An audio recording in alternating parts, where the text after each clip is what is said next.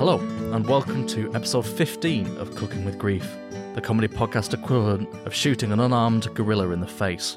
My name's Chris, but helpfully, I'm always joined by someone else called Chris, or perhaps you know him best by his wrestling name, the Naked Slipper. I don't even know how to respond to that intro. Good, right, so here's how the podcast works. 2 Chris's, 2 topics each, we take turns to talk about them. We digress, we transgress, we cross-dress. It's all broadly fine. Basically, we pick 2 things we've read about in the week, which we think will make for an interesting chat, and we talk about them. And that's it, really. But for new listeners, you might not be aware that we have a semi-regular feature called Kurt Russell Facts with Chris. I have learnt that somewhere in Hawaii, which is quite vague because, it's made up of several islands, each of which contains several towns and cities, so it could take a while to hunt it down, unless you just Google it. But somewhere in Hawaii, there is a restaurant called The Pig and the Lady. And in the bathroom there is a shrine to the Kurt Russell film Big Trouble in Little China. I would ask why, but we might get because bogged it down is before an we even get absolutely started. fantastic film, that's why. Yeah, I mean, that's fair enough, but why is it in the bathroom of a little restaurant? Honestly, I don't know. But Kurt Russell has visited it. Before or after the shrine? After the shrine. He found out about it, and so he went there to check it out. Good, I guess. Thank you for that fact. I have a Kurt Russell fact of my own. Is it another one of your anagrams? How dare you question the integrity of my research? I actually looked on Wikipedia, and I learned that Kurt Russell was born on the 17th of March 1951 and is an American actor. Wow, you really dived deep for that, didn't you? Yeah, I read the first sentence and I thought, that'll do. Wow. So, right, so on to the main topics. Chris, what's your first little brain niblet for us? So, Chris, have you ever been asked to do something that you are woefully underqualified for, but, still gone and done your best anyway? I think that's pretty much how all of us navigate through adult life, isn't it? You come out of uni with a degree going, I'm employable, and the world goes, no, you're not. And you go, well, I will do a menial job for a while. Well, yes, I suppose in a way you're right. But I'd say most millennials have nothing on Geoffrey Tandy. Let's go back to World War II. In merry old England, and as I'm sure you and our highly educated listeners are aware, during World War II, Britain was trying to crack the Enigma code that the Germans used to coordinate their U-boats and attack British shipping. And to break the coded messages, the Ministry of Defence, or it was probably the War Ministry back then, they contacted various people who could work as cryptogrammists. So I had to read that because this is an important point, the name of it. So they needed cryptogrammists. Yeah, they did it through crosswords, didn't they? They advertised, they did a super difficult crossword, and then if you got it all right, they thought, we like the way your brain works. Yeah, exactly. That was part of it, and they also just looked for people who might be doing similar roles in there. Alan Turing, obviously being the most famous code breaker down at Bletchley Park. But Geoffrey Tandy was not a cryptogrammist. He was a cryptogamist. It's like cryptogrammist, but with only one R. A cryptogamist. And Bletchley Park recruited him. Unfortunately, a cryptogamist is in fact an expert in seaweed, mosses, ferns, and algae, which, as you may or may not be aware, are not known for their clever codes. No, but they often are found near U-boats. Yes, and in a great twist of fate, that will actually come back later. Excellent. Yeah, nice foreshadowing. Is it foreshadowing if we point it out beforehand? Or is it just a blatant... Is it foreshadowing if I'm standing here going, I am now foreshadowing something that it will happen soon. Be impressed. But yeah, so anyway... Mr. Tandy, he gets recruited despite being an expert in a completely different field because he actually worked at the Natural History Museum. So they hired him, and he was sent to Bletchley Park to try and help crack the code, and he did his best, even though it was nothing to do with what he knew. still, which is good. I don't know if he told anybody this isn't what he was like an expert in, or if they just didn't care, or if he was just known as a weird seaweed guide. It's like, okay, well, we know that the first digit is 0. Anything to report? It is not seaweed. Thank you very much for your contribution. Moving on. But yeah, so for 2 years he was working there from 1939 to 1941. And there's no real data on how many codes he successfully cracked, but I imagine it probably wasn't that high. Maybe I'm underselling him here. He could have been a naturalite. Who knows?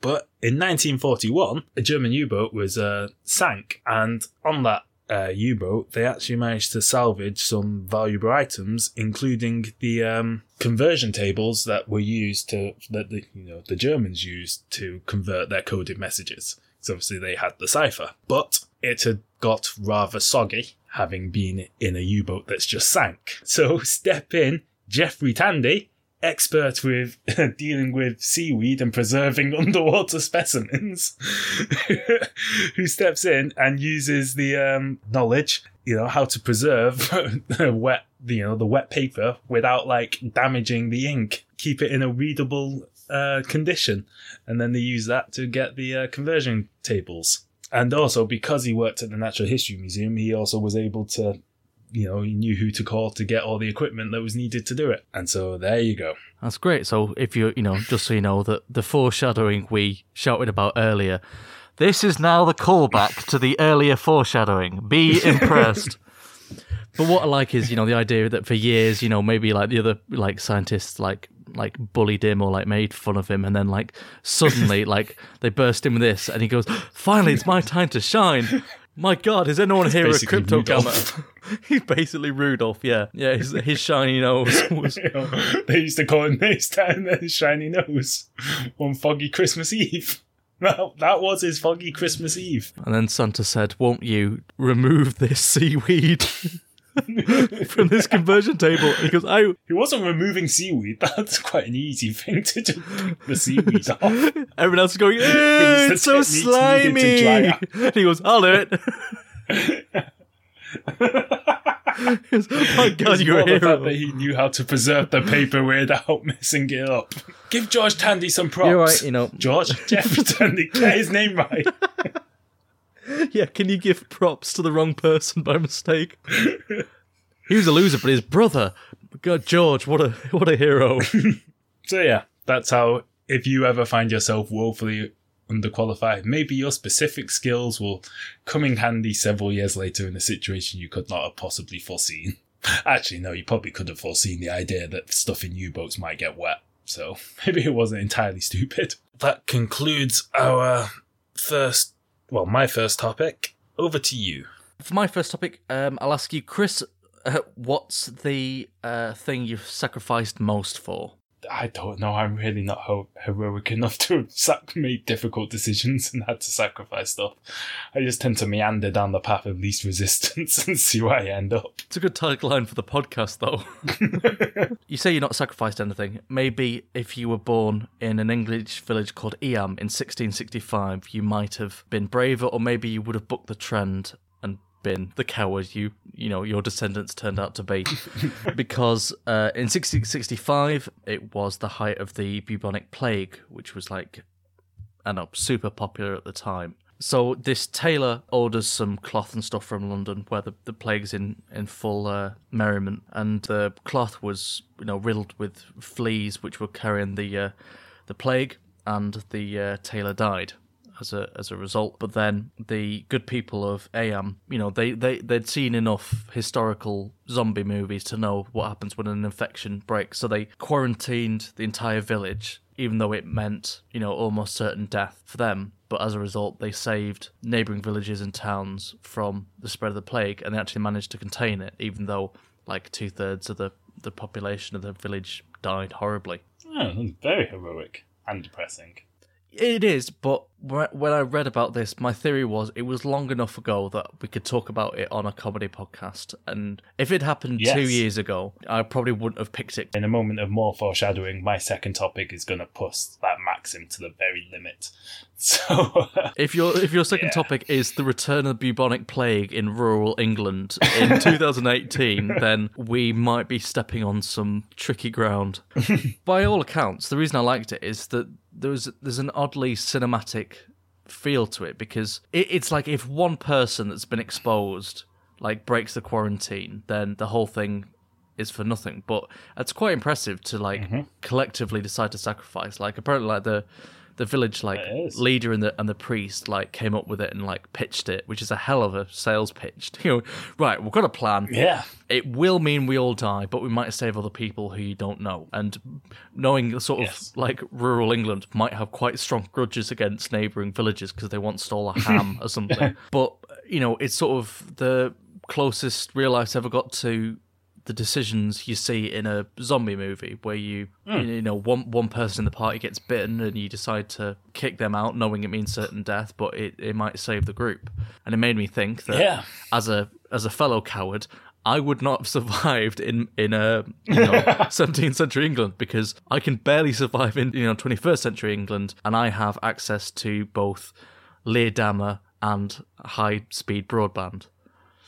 Those are my main two. The most important pillars for life. I like a smoky cheese and access to news. Yeah, that's what you're calling it. Eye-watering news, yeah. Related fact, I don't know if any other villages self-quarantined, but, sometimes areas were quarantined, maybe forcibly, maybe voluntarily, I don't know. But if you ever see somewhere called something like Butter Style Lane, something along, like a food and style or something like that. Butter Style's one that I know. It is actually named after the place where they'd leave the butter on the stile, which is that weird little thing for climbing over fences. They'd leave the butter there for the villagers to come and get, so that they could leave food there for them without anybody having to go touch them. You'd go leave it at the fence. So it was like a medieval Deliveroo. Yes, only not door to door, because they didn't want plague. No, but you can leave in the instructions, just leave the food outside, and then you don't have to interact with anyone, that's true. And you just get to scuttle out of your house in a dressing gown and get a kebab for free. Not for free, but it feels like for free, because it's just for free. It's just miracle doner meat. Plague must have been that. I mean, the plague. Well, you had to say the plague must have been awful. Are bad enough. Well, yeah, but what I mean is, like, it's bad enough if it happens nowadays and we have some sort of understanding of what it is and what's causing it. Like, back then, they didn't know what microbes were and viruses or bacteria, so they were just like, right, there's something going around, probably caused by the devil, or maybe even God himself if he's really pissed off with us, and it basically means he's in Old if you go Testament near mode. somebody, there's a high... Yeah, exactly. It's like if he's reverted back to his crazy youth. Yeah, he's basically, if you go too near somebody, you will die fucking horribly. And we have no idea what's causing it. Probably demons, but we don't really know for sure. And we have no idea how to stop it. And I think that makes their decision to quarantine even more, like, heroic in a way. Because to them, it's not like, oh, well, this person contracted the plague and we must, contain the plague and, burn the tailor's house or whatever. They're thinking an evil spirit, I don't know, but an evil spirit has been sent from London. I don't know how they realise, oh, well, we must surround ourselves with this, but not let it out into the countryside. You know what I mean? It's like a... It's a tricky one to get your head around. I mean, do you think you'd last long in the event of a, let's say a zombie apocalypse? It would be the nearest sort of cinematic equivalent. Would I last long? No. I know you're well stocked with, tins and stuff. You eschew dry, that is true. Fresh pasta in favour of dry pasta. But the only problem is, as mentioned, I am a coward. And the other problem is, I'm not even particularly dark, but I hang out with lots and lots of pasty white people. So by cinematic convention, I will be the darkest member of the group, which therefore means I'm ripe for dying early. There's some things you just can't fight. In the same way that I always seem to, whenever I'm in a sort of horror movie scenario, I always find myself drawn to take a shower in a spooky haunted house for no apparent reason. And it means that I often die first with gratuitous side boob on show, but enough about my hobbies. Good, right, we'll cover the plague. So that's the end of my first topic. Chris, what have you got for your second one? You know how sometimes you see, there's two people who are sort of, their lives are intertwined, but one of them is like quite nice and stuff, and the other one's a massive dickhead, and you sort of like, how the hell are you two like friends or, work together or whatever? Making a podcast together. Yes, exactly. And we'll leave the listeners to decide which one of us is which. So I'd like to start by mentioning Joan of Arc, good old Joni, who, well, to give her a real title, Saint Joan of Arc, I think. Is she a saint? I feel like she's a saint. Yes, she's a saint. So obviously she's been honoured by the Catholic Church as a saint, and we tend to hold saints in quite high esteem, given that, they're saints. Yeah, so obviously she fought in the 100 Years' War against England. She claimed to have had visions telling her to, fight for French victory, independence. I have no idea. I honestly don't know much about the 100 Years' War. Apart from that, it was between France and England, and it lasted approximately, but not exactly, and I think, in fact, slightly more than 100 years.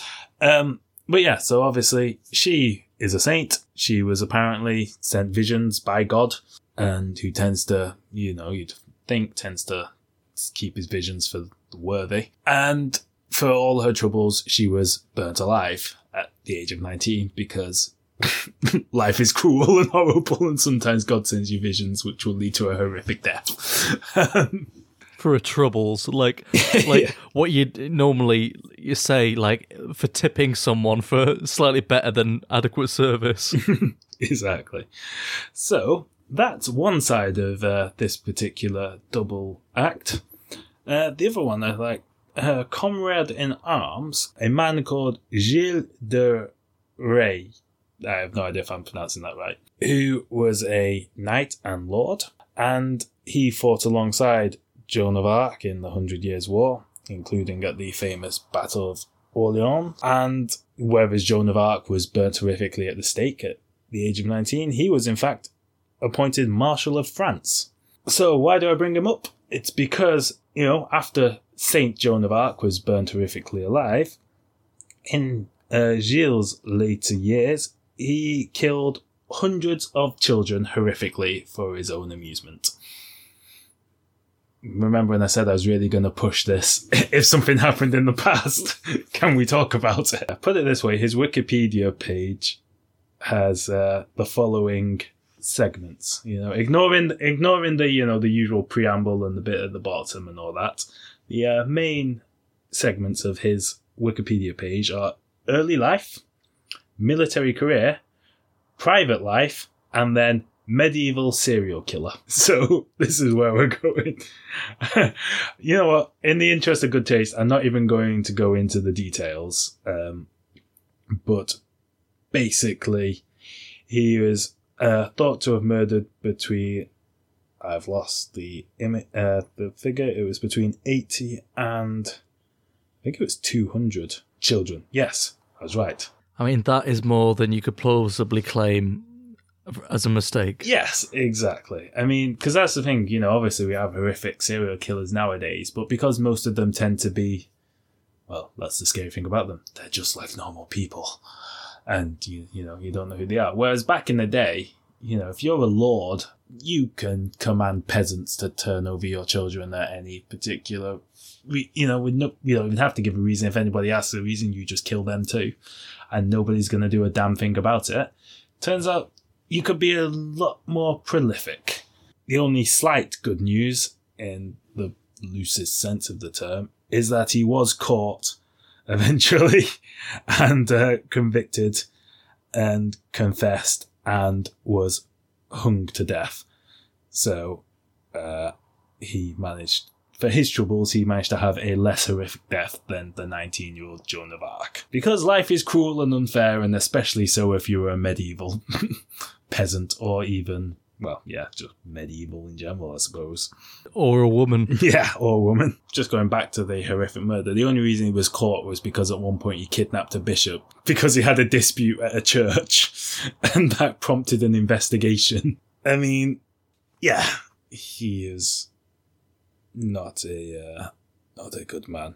If it was Vikings, though, we'd be able to laugh about it, because everybody laughs and jokes about how the Vikings raped and pillaged their way across Europe. Or pirates. Pirates get kids theme park rides and Johnny Depp starring movies and whatnot, and it all looks very whimsical, despite the fact they literally just pillaged their way across the seven seas, murdering countless people and stealing their livelihoods. Okay, in what year is the humorous Joan of Arc and subsequent butchering of children theme park opening up in a Disney park near you? Well, it's hard to say because Vikings are obviously pre-Joan of Arc, whereas pirates are post-Joan of Arc. So it's hard to know when exactly we know what the tragedy is. So what's the deciding factor that tragedy plus time equals comedy. So I suppose the scale of tragedy. How lucrative the book deal was. Eye patches, like you say, always whimsical. Whether or not Johnny Depp, because I don't think Johnny Depp will play a convincing Joan of Arc as good as an actor as he is.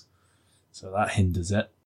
You're right, that is the thing that makes it not funny. I was going to say, if this podcast goes well and we make a lucrative multimedia deal, how about we open up Joan of Arc theme park? Well, do we not need to have a series of, a franchise of hit movies first? No, they come after. We get the theme park based. No, let's go straight to the theme park. Joan de Parc. From the people who brought you the most bloodthirst. Good, solid, clean, family-friendly fun. Okay, so please, for the love of God, help us climb off this pyre of our own making and rescue us. Just please, for the love of God, make this lighthearted again. Listener, we don't tell each other what topics we're going to talk about beforehand because we think it's more interesting to surprise each other and, we can sort of react off the cuff rather than, pre-plan, what segment's going to flow into another. Sometimes it works, and sometimes I have to follow up that topic with the following question. Chris, if you could hunt any animal to death, what would it be? Obviously, it'd be the most dangerous game. Geese. Man. Oh. Wait, no, sorry, I don't want to get arrested. I'd say those big-ass snakes, which... like pythons or anacondas, just because they fill my least favourite Venn diagram it's pronounced ever. asp. No, like pythons and anacondas. Because if you do a Venn... I've probably said this before. Well, I've definitely said this before. May have said it before on this podcast. But if you do a Venn diagram of animals that can eat you whole and animals that can fit in through your toilet, pythons and anacondas are the only things that would be in the centre. And that's my least favourite Venn diagram ever. So the opposite of that would be an elephant, which can do neither. Yes. An elephant, not going to fit in through your toilet, can't eat you whole. Like a great white shark, eat you whole, but, you don't really have to worry about one of them coming up through the U-bend. I really hope there's a W on the beginning of that word whole. We're laughing again. It's fine. Who brought it back? Right, the reason I asked that is because in this country, in the UK, it's perfectly legal to kill grey squirrels. We originally had a population of red squirrels, which were mercilessly hunted by immigrant invaders, but that has nothing to do with any political beliefs. I personally welcome the grey squirrels, and I think they're fine. You can hunt grey squirrels. You just can't use landmines in case expensive small dogs step on them. But do you know in Australia what animal it is legal to hunt? One that you might not expect. Is it the most obviously. Dangerous game? It is. It is not. So man. Not the most dangerous game. Oh, that's. I reckon. I have a feeling I might know this. Is it rabbits? No, I think that would make for an unremarkable story.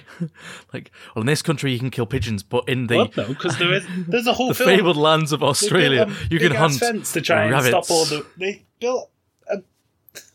They built a big fence to keep them out, and it failed miserably or something. Apparently, even the army got defeated by rabbits. And yet Trump learned what's nothing. Those research? Sorry to derail your topic before you even get going. But whilst I was trying to find topics for this week's episode, I found one which was that Napoleon once got attacked by a horde of rabbits and had to retreat. You've got to stop taking hallucinogenics before bed. Fuck off, there's no way that Napoleon was killed by rabbits. I didn't say killed, so he had to run away. Oh. I misheard. I thought famously he wasn't torn to bits by rabbits. But he would have been if he hadn't ran. Yeah, that's true. A narrow escape for the plucky conqueror. No, it's camels. In Australia, you're allowed to hunt camels. Sorry, I'm so... Why? Because there's loads of them.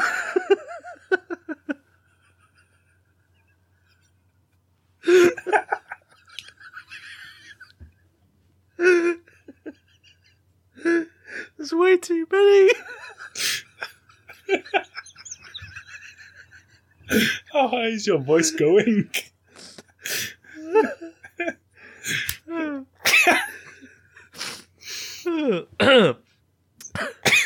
This is why I wouldn't be a good news reader.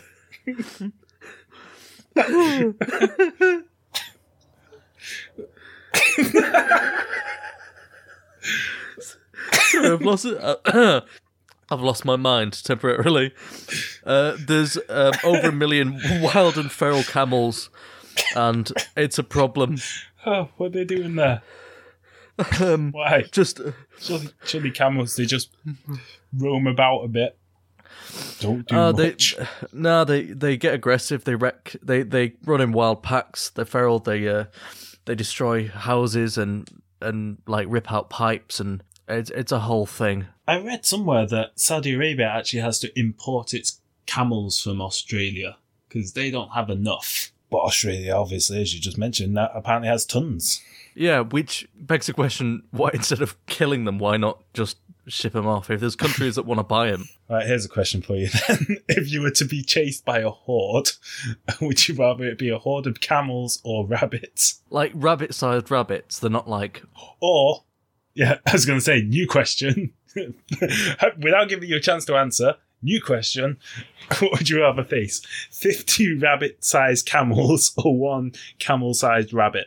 Jesus Christ, imagine how far a camel-sized rabbit could jump. Yeah, and also... Sorry, my mind is just broken entirely. Like, yeah, me too. I feel like, yeah, there's absolutely no... I can't make a sentence.